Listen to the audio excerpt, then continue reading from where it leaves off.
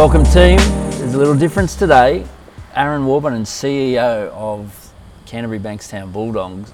Aaron, I want to thank you so much because this podcast I do is to try to help people, inspire people, a lot of sport people, a lot of athletes, a lot of coaches, but CEO of a sporting organisation. I think you're going to take us on a journey with a whole new team of listeners now that are probably in your area, in the corporate world or aspirations of possibly doing what you did. You're a fairly young CEO, you know, like you.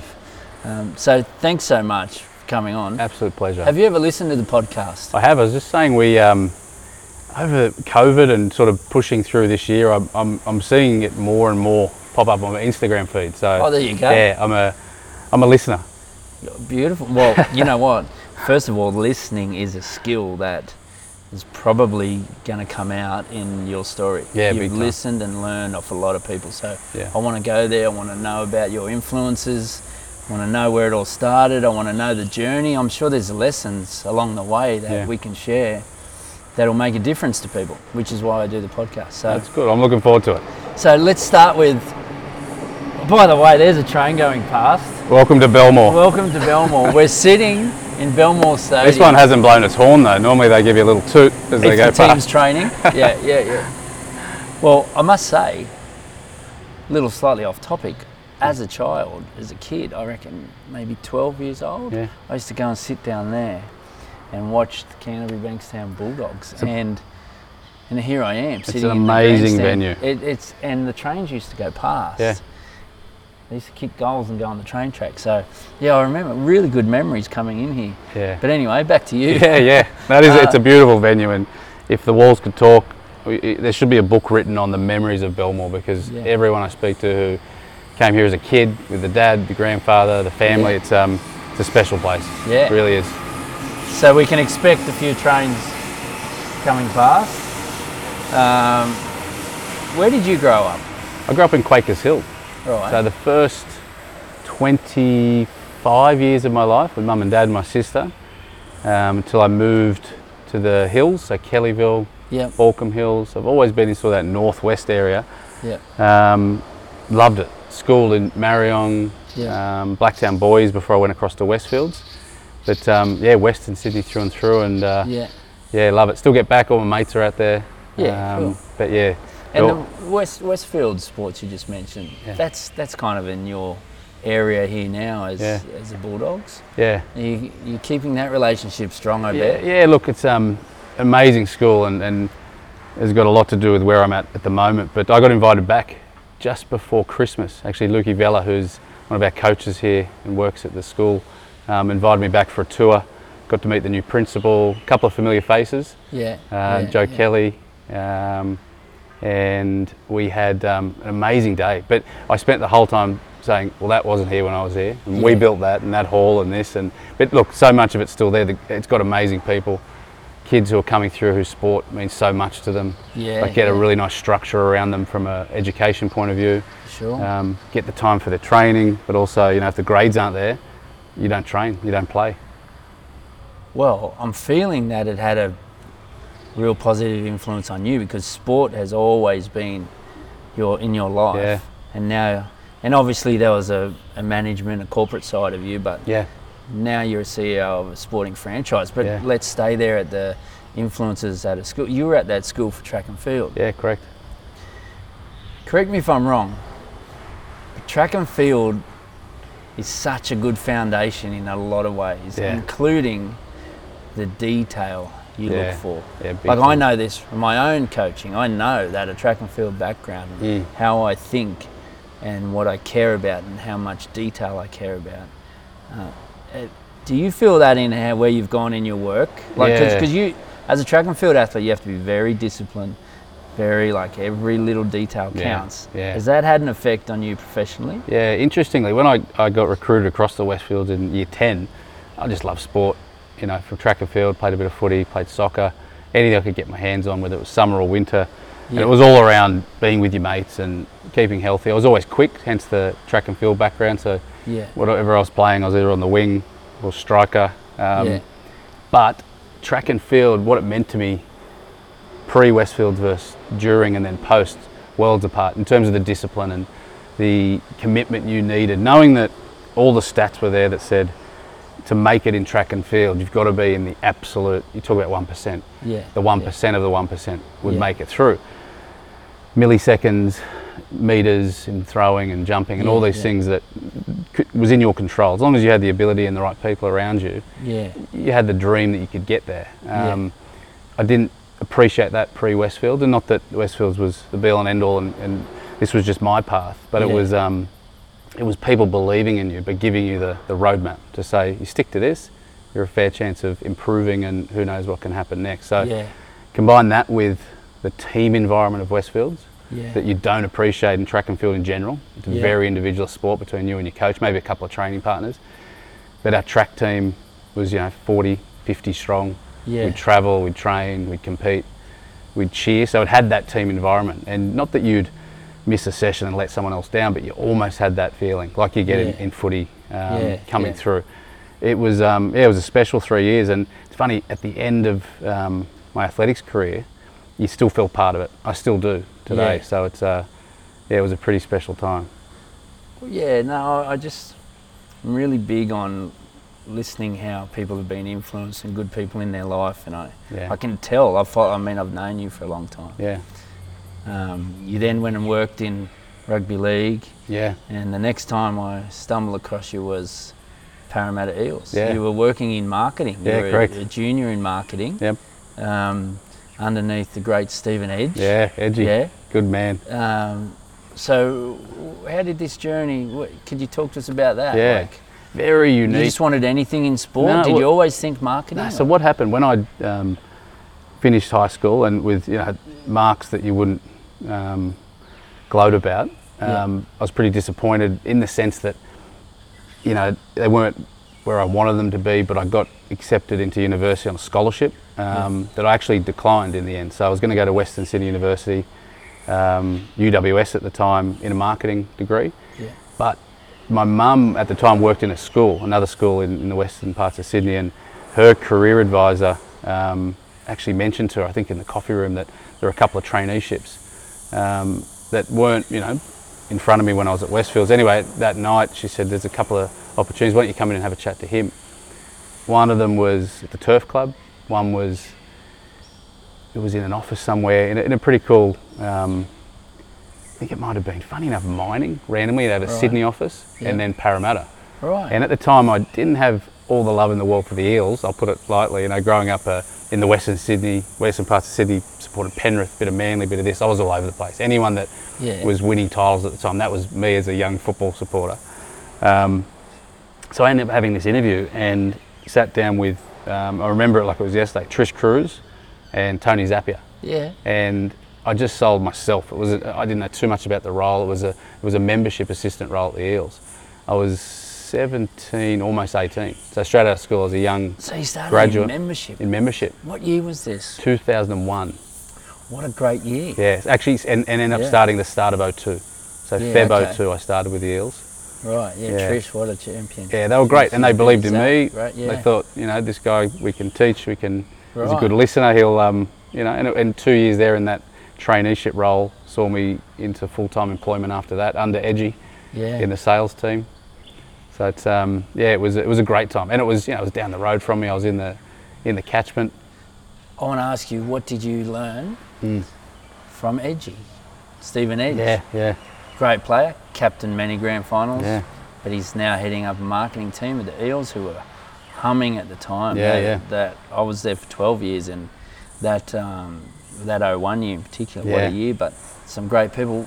I know what I know, why I think Edgy was brilliant in that marketing space, but I'm going to ask you, what lessons did you learn from him? Edgy was, look, and I put my hand up, I didn't know too much about Edgy. Like you say it now, 5 grand final wins as a captain. As captain.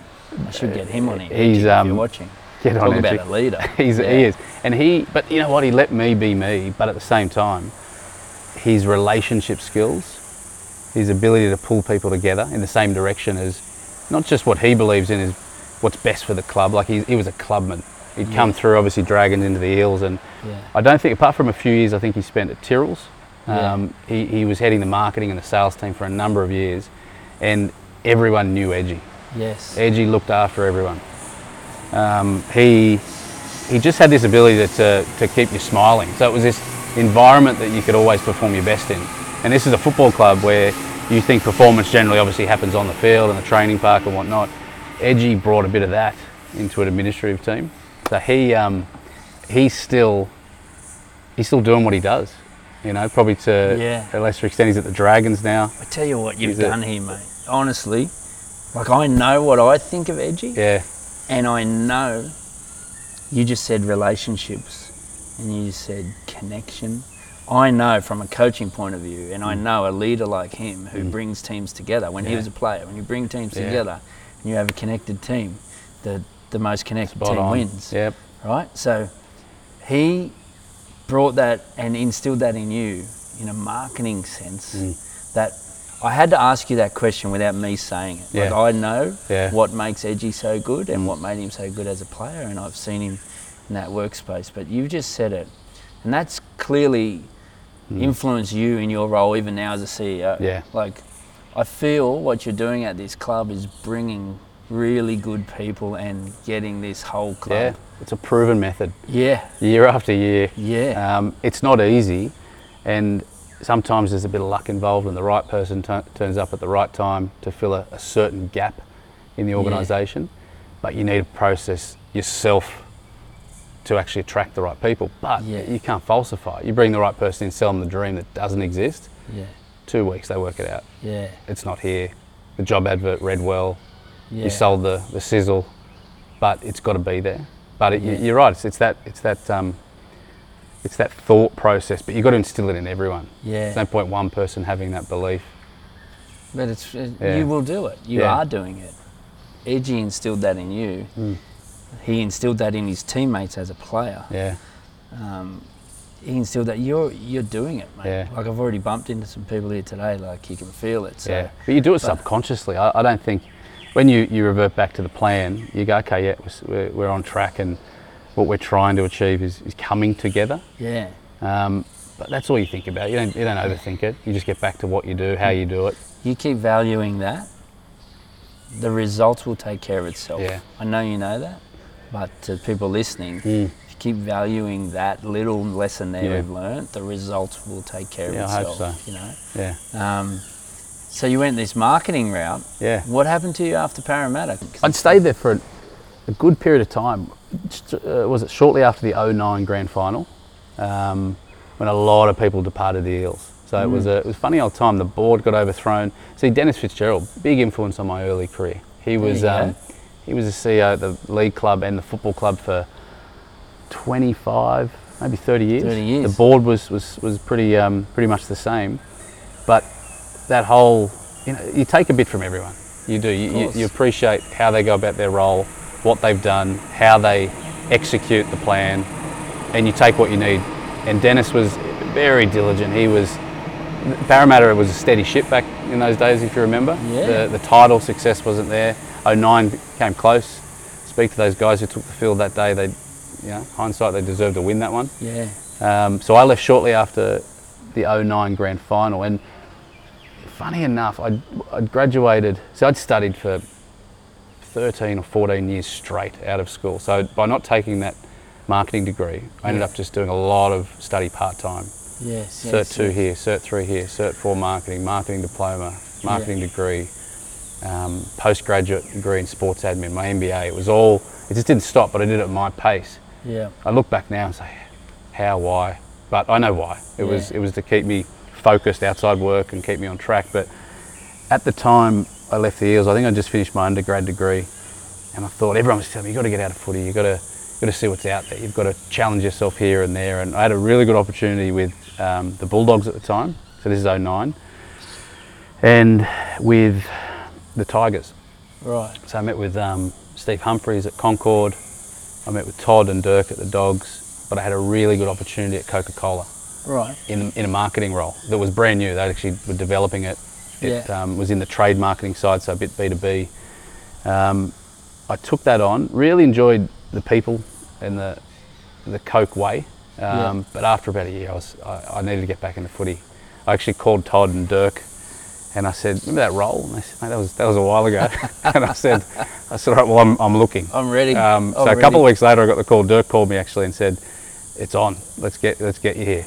And it was nothing beats sport. Nah, it was. If that's been your life. I missed it. And I don't know what I missed about it. Yeah. It wasn't anything in particular. It wasn't the weekends and the wins, the losses. It was just the environment. And I'd spent enough time out of it to know that I needed to be back in it. Yeah. So it was. So that's how I departed the Eels. That's how I spent that sort of, call it the gap year, and made some really good contacts. Mark Donkin. Yeah, what a legend. He was at Coke at the time. You better be listening, Mark. He'll be listening. Yeah. But great people, and I've still got people I speak to in that short period at Coca-Cola. Yeah. And it was pivotal because it sort of shot me back out and got me to the Dogs first time around, as I call it. So, well, before we go to there, the first time around you're at the Dogs, you did mention Dennis Fitzgerald as a CEO. Now, sport is such a ruthless game, whether you're in the coaching game, the playing game, the admin game. If you're no good, you're spat out in 2 years. Yeah. If you're no good in this game. He lasted 30. We just mentioned he lasted 30. I had about 12 years in that club and so anyone that ever talks to me about him, because he's one of those controversial figures. There's always someone's got an opinion. Whatever. I'll always say exactly that. If you're no good, you don't last 30 years in this game.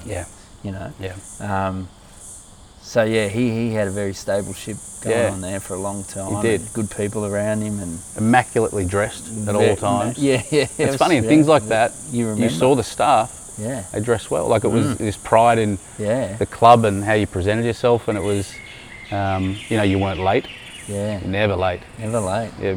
If you're not early, you're late. Dennis's way. It was just these little things that you pick up along the way, and he kept it there. It was just the pressure on Parramatta. Yeah.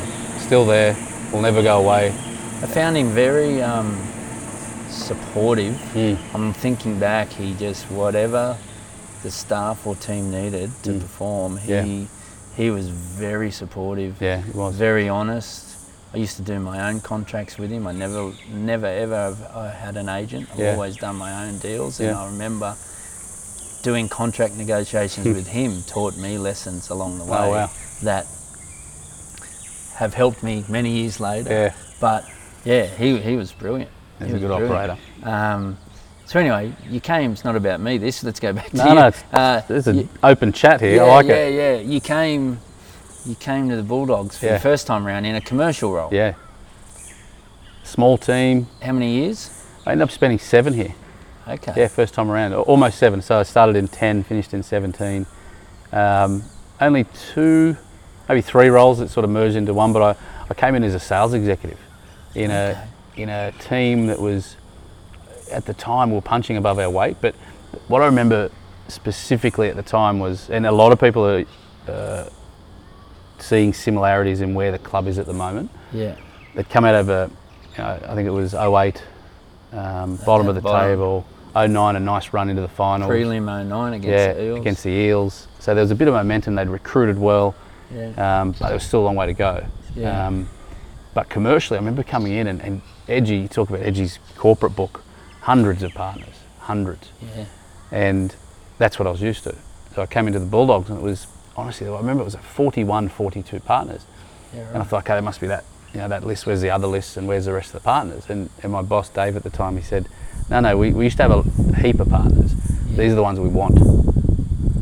And they'd done not a cull, but they sort of worked through and said, look, let's just renew the businesses who are actually going to help us grow as a business.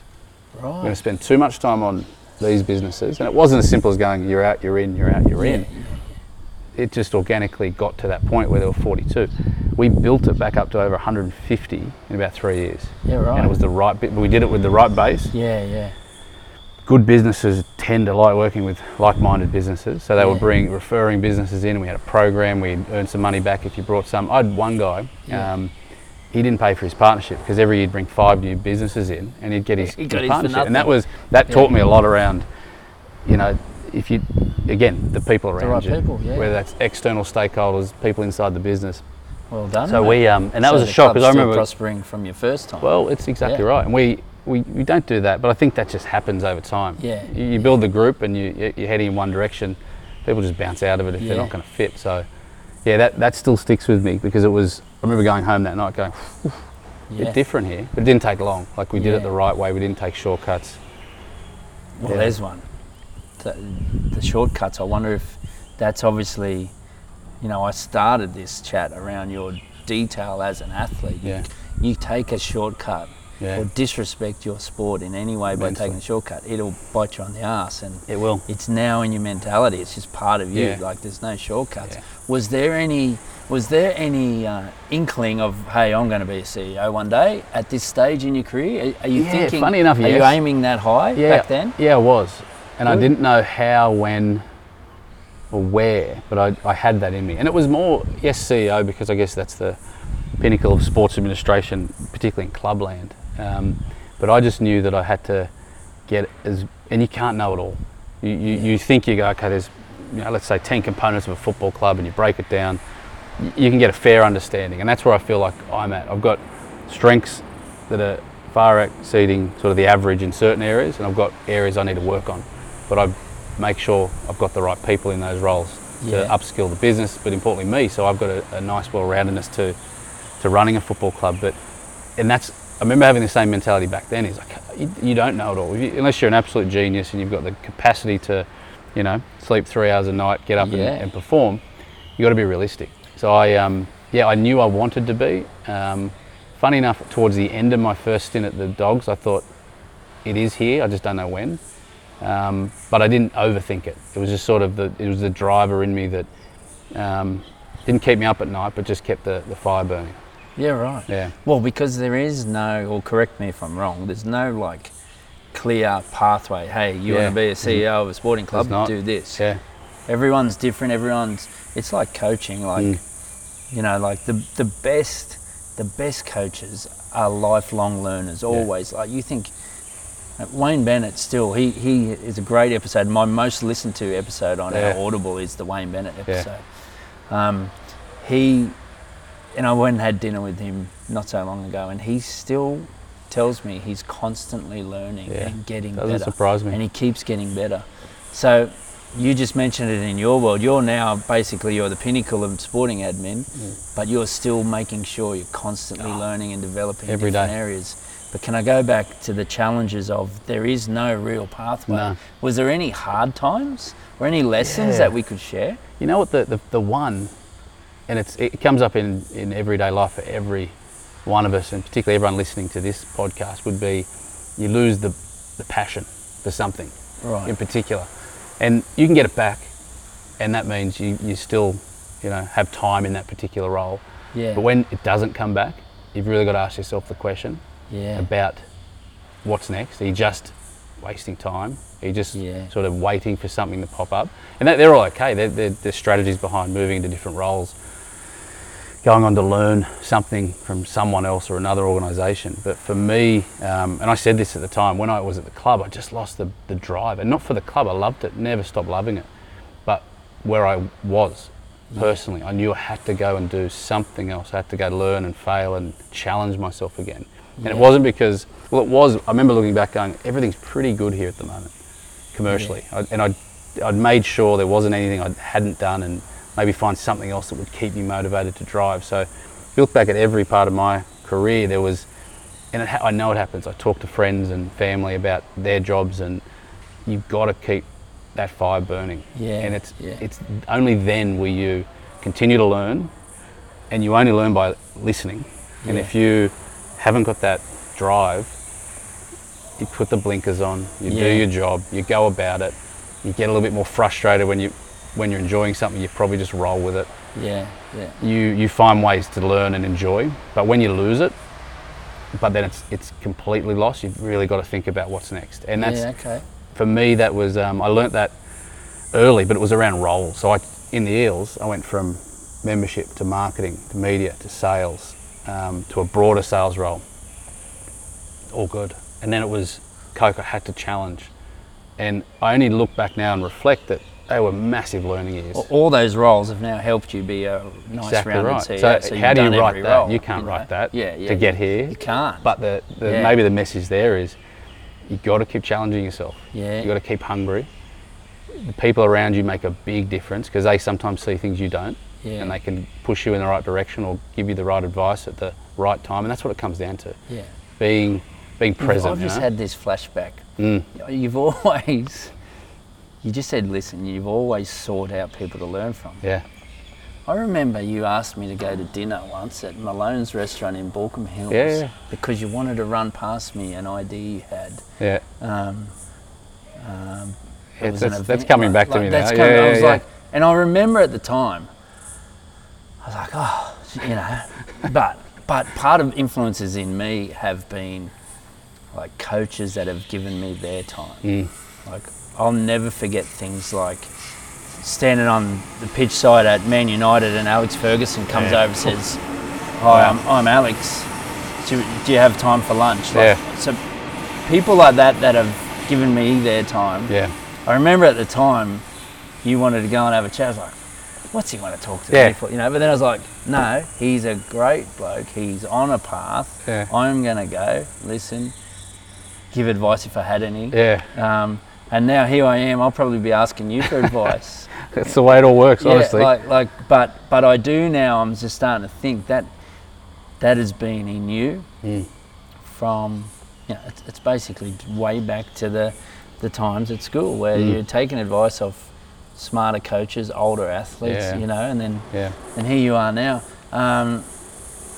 Fascinating there. I wanted to dip into, was there any lessons or any tough times? And you have made it clear there's no real clear pathway. Can I ask you what you see, what's your vision of this club, this Bulldogs club? What can you see is possible for this club? Yeah. If I asked you that, if you had to answer it and you had to really think boldly, think big, aim really high, what can you see is possible here? I think there's two ways I would approach that question in terms of, and this club deserves the respect of a pretty broad answer for that one, because it's sort of been there, done that. It was so successful through the 80s. You know, came into the comp in the 30s when Belmore wasn't like it is today, right? So they had to fight for everything. Won a couple of premierships early, and then had this almost 40-year hiatus of just not only not making finals consistently, just no premierships, and you know, an area of Sydney that was so driven, had multicultural influences like no other area in Sydney, let alone the country. But football was always the cornerstone. It was what everyone looked at. So a club that unites, inspires, needs to be at the forefront of what we do. So off the field, driving community engagement. You know, you spoke about bringing the right people back who can further deliver the programs we're trying to deliver, like the Bulldogs can only do. And I always say that we're a club that is pretty unique, but if we don't double down on all of our strengths, we're just playing in the mix with everyone else. So we're just sort of turning up to schools, and if you know, we're getting a request here, we look at it and go, yeah, we can come out, or we can do it. We've got to do it differently, and we've started doing that. I can see it, and we've always pushed the envelope when it comes to our community engagement, because we're the only club in the country, and the Wanderers in the A-League, where the government used our clubs to communicate messages through the pandemic, because fans would listen to us, right? There was trust there. There was bilingual players who could come in and communicate certain messages in certain ways, but I see that as just so unique, right? Yeah. We had a pop-up vaccination centre here at Belmore, the only one in the state, at a football ground, because people trusted us. So we've got to get better at that, and I know we can, because we've got the people. We've done it before, we've just got to do it more consistently. Yeah. And then from a football perspective, the main reason we're here, right, is to build a club that has the most clear pathway to winning a premiership, and that's from a player, whether it be male or female at any age, to see the pathway all the way through. But to be part of something that starts when you're, 5, 6 years old, 14 if you come through our rep systems, both male and female now, which is so rewarding to see that we've got girls teams 100%. And a huge investment in female sport, well before we've got a team in the top tier. But it's building a system that produces Bulldogs. So you talk to any other team, and I've worked at Parramatta, is when the Bulldogs are firing, and you talk to Willie Mason and Bobcat and all those guys in the 04 era, is if you didn't lose to the Bulldogs, say if you beat them in those rare days where the dogs were, were toppling 03, 04 was strong. You woke up sore the next day. You knew you played the Bulldogs. Like it was that kind of dogs of war, tough mentality. That's got to start at an early age as a Bulldog. You put the jumper on, you play like a Bulldog. And I know Cameron, who is popping up at flag training, who's visited a few of the girls' sessions, who's talking to all of our coaches at any given time, because he can't expect to have the best talent coming through if he hasn't got an influence of what he wants as a high-performing player in the top tier. So complex as that answer sounds, it's so simple in my head. It is a simple plan, but it's a challenging one to get everyone in the right place at the right time. But in this past 6 months, particularly the last 2 years since I've been back, I can see it. Well, I can see it. I've been seeing a few things Bulldogs are doing, and you mentioned the word respect there, and then you rolled straight into, very organically, none of this has ever been scripted. You rode straight into respecting players of the early 1900s, this club. Yeah. And then you've respected the community, and then you've, like, the word respect there just come out in everything you said anyway. And even Cameron going down and doing stuff for these junior coaches, these junior teams, it's not just words that we want this Bulldog. He's showing respect to them, and that always pays you back. Yeah, it does. I'm just loving these trains that keep going past. If you had the schedule, you could almost say that's the 10:39 in the... It's a cameraman's nightmare, but it's very Belmore.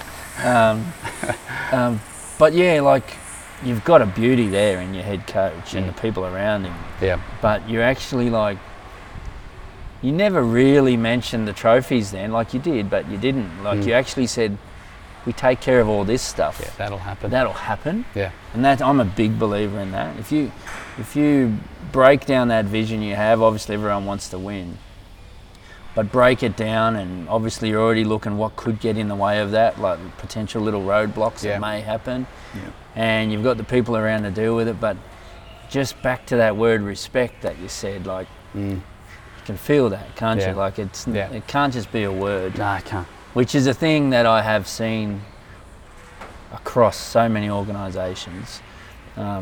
Sometimes you see words that are just on the wall, but they don't live it. Yeah.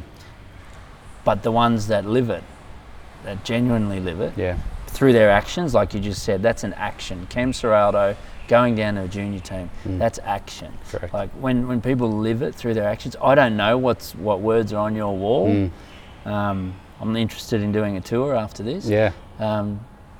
But yeah, that's there's some good little lessons there. It's important. We've got a heap of work. Cameron, myself, Gus, a few of the execs have been working on that's pretty close to launching, and it's around the Bulldog way. Yeah. So it's every club has it in a roundabout way, and you can call it what you will. It can be words if they're only that, and they can be left on a wall, in a book, on a website. The key is to ensure it's as clear as possible. You've got examples, like you said there. What does that mean? What does commitment mean? What does accountability mean? Well, accountability means, what does that look like? And how do you live it? So it's, again, football clubs, business. You don't overcomplicate it. The moment you start having blurred lines between everything, you have people going on their own paths. Well, here's some little lessons for the listeners. How do you deal with a tough conversation when you have to address a staff member or sack someone? It can't be easy. No. If you're going to make your way as a CEO, at some point you're sacking someone. How do you handle that? Yeah, it's having the influence to change someone's life in the blink of an eye. No one looks at it and says how good. That's a great part of the role.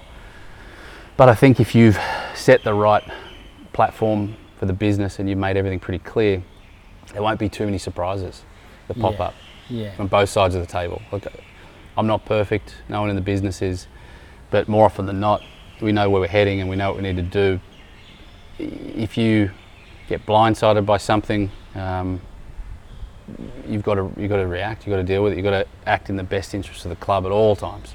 Yeah. Club is absolute first. Yes. So if you can keep that as a clear, guideline for any way I was to act or any way a staff member was to act, that you can call someone out on it. It's as simple as that. I think it's got to go both ways. I don't walk around here high and mighty thinking whatever I do is correct. I'm only acting in the best interest of the club, but if I'm not, call me out. Yeah. And it's got to go both ways. So I feel like if that's the basis to any conversation across the table, you can have that honest and direct convo. If trust levels are high, those conversations that are tough shouldn't really be that tough. That's right. But I like to make sure, in amongst all this, people listening, there's little things they're going to come across, and the tough conversations. The reason they're called tough conversations because a lot of people find them tough. I've found myself that I don't have an issue with a tough conversation now. I might have very early. I don't have an issue with a tough conversation if it's aligned with the values. So let's say the words on the wall. That's the value. Correct. So I don't have an issue with saying, hey, is that in alignment with that? And if it's not, it's not really a tough conversation because it's not personal. It's not that you don't like the person. Is that behaviour, whatever it was, that action, is that in alignment with our values? And if it's not, let's get this sorted. That's right. And if someone doesn't want to work with those values, then they've got to go. It's almost a self-policing model that you can, if you can't see it, then there might be a complete disconnect. But on the odd occasion that it's not, it's like, well, pretty clear. And it's, the outcome needs to be known either way. There can't be any ambiguity around the outcome of that conversation. You can't be left that it's going to get worse and fester. I feel like that's the key, is we can't leave this office until we're clear. Because then we can get on with it and we know exactly what we're wanting to do. You're here for a reason, I'm here for a reason, and it's to unite and inspire a community. There you go. Are we doing that? Like, it's pretty clear. Do you think that behaviour unites people or not? Like, that's an easy chat to have. It is. Do you think what's happening there, is that inspiring the community? Ooh, that's right. It's an easy chat to have. Okay, communication. On field, it's the biggest thing. We mention it a lot. The most connected team wins because the most connected team defends the best defensive team wins. I say it a lot. And the coach you've employed, massive believer in that stuff. Communication in all that, talking in that, like talking to the person next to you when you're playing a team sport, or but in a business sense, tell me how you value communication, because the most connected team wins on the park, but I'm feeling the most connected team. 100%. Where do you place a value on communication, and is there any lessons along the way? Are you getting better at it? Were you always good at it? No, look, you can always improve. You can always, particularly at the end of every day, week, you can always have a quick snapshot back. The week, the day that was, could we have done better in this space? We had a meeting earlier today, we did this, or this got cancelled. A million things get thrown at you in a week in rugby league. To reflect is super important. But the one thing I'm pretty proud of at the moment is the group of people. So we've got 50 or so people in the admin side of the business. It's pretty well resourced. Probably 30 odd when I started. So we've recruited really hard. We've filled gaps left, right and centre. The more people you have and the quicker you bring them in, the more difficult lines of communication can be. People are busy, particularly this time of year. You've got X amount of weeks to kick off. You don't get this time back. Pressures are building. Communication is far more important, but you need to have structures in place that allow that. So the teams, like any team, any workplace across the land, you can see communication breakdowns in marketing and sales, events and finance, and it always comes down, as long as you've got the right people, to communication. There's never people trying to be conniving in the background. Rarely, right? It is communication, and it's always a misunderstanding around someone's roles and responsibilities and how they may be misaligned or perceived to be misaligned. They rarely are. It's just comms. So you have to invest time in this. People have to know you value this. It's the same on the field. If ever there's a defensive error and the team gets scored against, nearly always there was some sort of miscommunication going on, or lack of communication. Exactly the same. Lack of. So you clearly value it, and you're answering these words, these questions so well for the people listening. Communicating with fans, like you clearly, I see it in you, I hear it, I've watched some of your stuff. You give so much respect to this community. Do you have a bit of a plan on how you communicate? Because, I mean, you've got some fans that they want to know everything, what's going on. We've got, our communication plans are pretty... By the way, you're doing some brilliant stuff in the digital space. Yeah, we've... Talk about communicating with fans, how your team's training. Improving very light years. I watched something the recently. Kennel, The Kennel. First episode. Yeah. I think second Very episode impressive. drops very soon. So it's, look, so communicating on that level is simply showing 500,000 fans what we're doing. Not many words were said in that around, hey guys, now what we're doing here is this, and this exercise is it. We just showed them. Yeah. You can work it out. Yeah. The clear message of episode 1 was connection. Yes. Brand new group of guys, heap of new faces, coaching team from all walks of life. What about what Andrew Ryan pulled off? Connecting, that day. He put most of that stuff together. So that was impressive. The driver of that day was connection. If you haven't seen it, anyone listening, YouTube, it's called The Kennel. Yeah. The Bulldogs channel. Yeah. I think it's a 12-minute episode. Yeah, 12 minutes. There's, I think, 5 episodes in total. Yeah, it's very impressive. Very cool. Yeah. And so that form of communication, super unique, but you're talking 100,000 hits on YouTube, which for some might not be a lot. For us, we're brand new on that platform. Yeah. It's showing that that's what the fans want. Versus the fans, and Bulldog fans in particular, they're a proud group of supporters. I'm not saying other teams aren't, but we're a pretty avid group of supporters who will stick up for their club at all times. No matter what happens, you're a Bulldog supporter and this is the badge. Yeah. At a barbecue, at a gathering, at this, don't say anything bad against the Bulldogs because they'll have something to tell you why that's incorrect or this is what we're doing. And so for us, it's arming Bulldogs fans with the truth. Yeah. This is what we're about. Something gets written, we're doing this, we're spending here, and this is this, and whatever. No, we'll tell exactly what we're doing. So we're very good at the members comms in terms of this is what we're about. Look, we can get better. We can over communicate in certain areas, and we will. But I look at it like that. If we do some good things, it's not about us getting the top of the grandstand and saying how great we are. It's simply to arm Bulldogs fans to continue to be proud of the club. Mate, simple. So impressive, your answers, but the content you're delivering, but I had an experience with Bulldog fans, right? So many people did. Let me tell you what, sorry, I had an experience with some of your fans. Okay. A lot of your fans know that I've worked for rival clubs. Yeah. And the podcast is another thing I do, but a lot of your fans know me as someone that was at Penrith or or whatever. But I did the podcast with Andrew Ryan, Bulldogs legend, very close friend of mine who I was a part of his career early on. Yeah. Followed the same path as you, started Eels, ended up Bulldogs legend. But anyway, I got contacted by a couple of fans who gave me so much respect and actually shared not so much the YouTube, we're pretty new to the YouTube stuff, but the audio version of Andrew Ryan's podcast went off because they actually respected that I was trying to bring them some content of this legend, and they love him. They must love him. So, I'm hoping that those 100,000 people that watched your one will share this. Yeah, version. why not? Look, who knows? It's funny with that day. Sometimes you don't overthink something. Yeah. If the content's there, that'll look after itself. Yeah. No point getting up in chapter 1 and chapter 2 and all these things. This was just put out there. The guys did an amazing job. Yeah. Amazing job.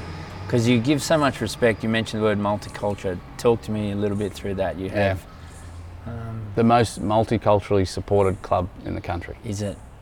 We've got the stats. That's let alone fact. Being in. That's fact. It's fact. Yeah. Let alone being in Canterbury Bankstown, which has over 150 nationalities. You've got Campsie, about a kilometre that way, 17 times more likely to speak Vietnamese than anywhere else in the country.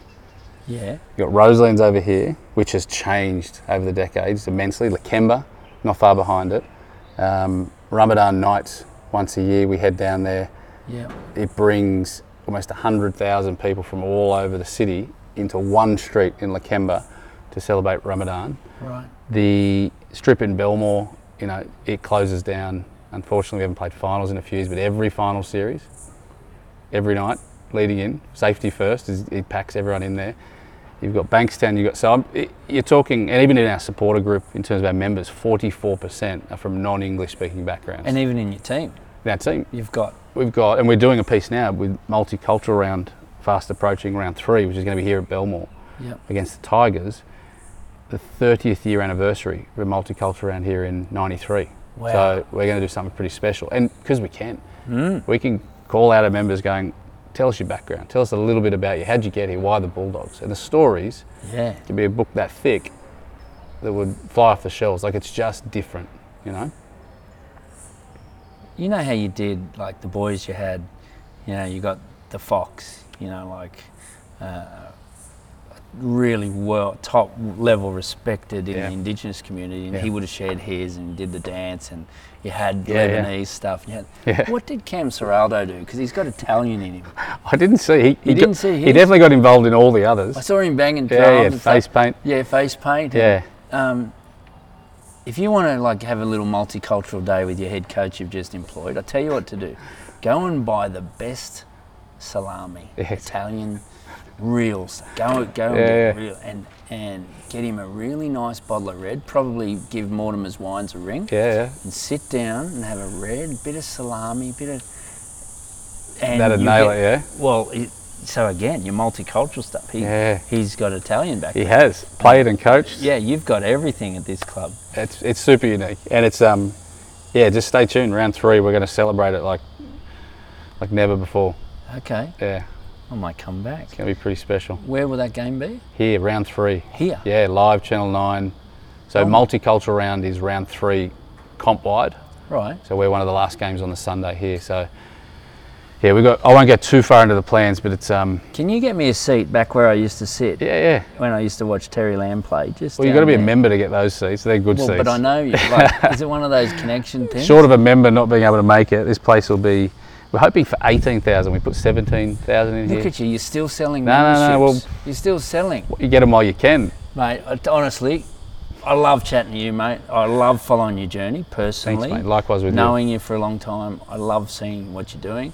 But the feeling I get coming in here, the people I've already bumped into, the people you're surrounding yourself with and what you value, this place is going up. Well, I'm glad you can see it, mate. And look, anytime, honestly, maybe I can find that seat for you. Yeah, please. When you get here. Please. We're here for round 22, so maybe as well. Thanks heaps, mate. See you, mate. Thank you. Some of the best learning you will ever do will be talking and listening over a beautiful glass of red, which brings me to thanking our sponsors at Mortimer's Wines. Mortimer's are a family-owned vineyard in the beautiful region of Orange, New South Wales, Australia.